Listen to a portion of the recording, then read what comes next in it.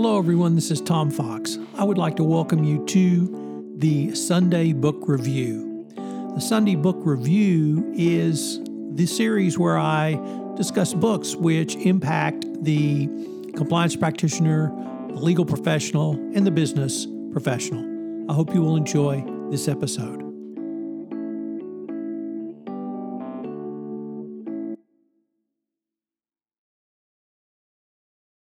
This is a somewhat somber book review for August 15, 2021, where I take a look at books on Afghanistan to help understand the catastrophe that happened with the fall of Kabul.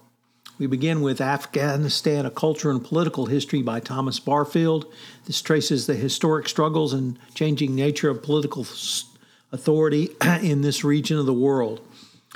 Thomas Barfield introduces the readers to the bewildering diversity of tribal and ethnic groups in Afghanistan, explaining what unites them as Afghans despite the differences that divide them. He shows how governing these people was relatively easy when power was concentrated in small dynastic elites, but how this delicate political order broke down in the 19th and 20th centuries, involving both the British, the Soviets, and of course now the United States.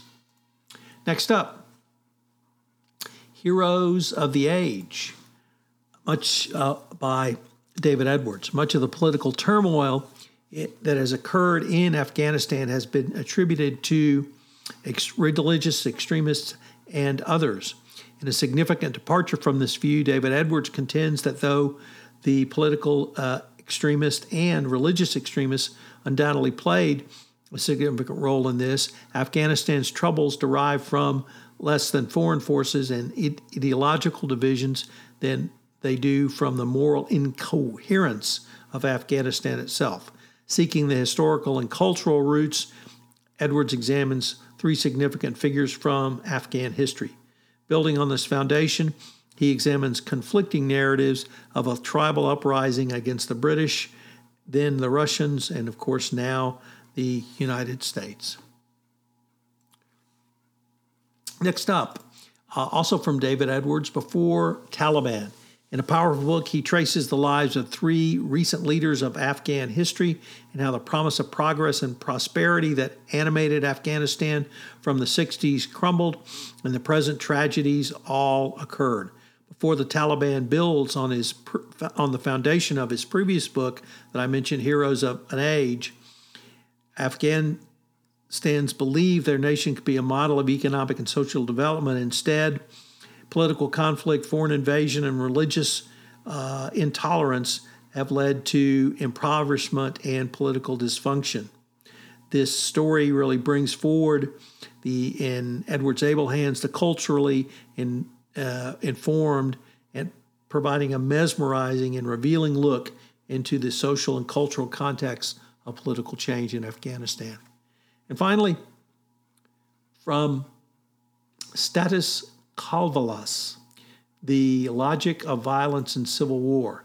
By analytically decoupling war and violence, this book explores the dynamics and causes of violence in a civil war, which is essentially what happened in Afghanistan.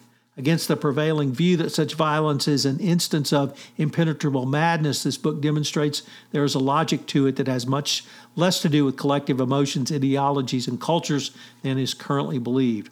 He provides a novel theory of selected violence, which he finds is never a simple reflection of optimum strategy of its users.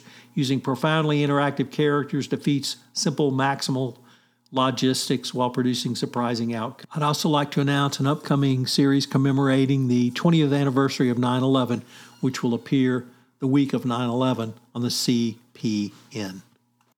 If you work in compliance or internal controls, Enron was one of the most seminal events for you. Check out Lauren Siegel's episode this month on the Ethics and Compliance Library, where she interviews a co-author of The Smartest Guys in the Room and Enron whistleblower Sharon Watkins. It's a great episode. One of the most ubiquitous terms we've heard of in 2021 is ESG. I recently premiered the ESG report, where I take a look at ESG, slice it and dice it in multiple different ways, but primarily from the angle of the compliance professional and the compliance perspective. So check out the ESG report on the Compliance Podcast Network. Finally, on Compliance Man, this season we're looking at the questions of true or false as Tim Basanov-Kadarov and I pose a question and then ask whether it's true or false. The Compliance Man brings the perspective of the compliance professional in emerging markets. Check it out.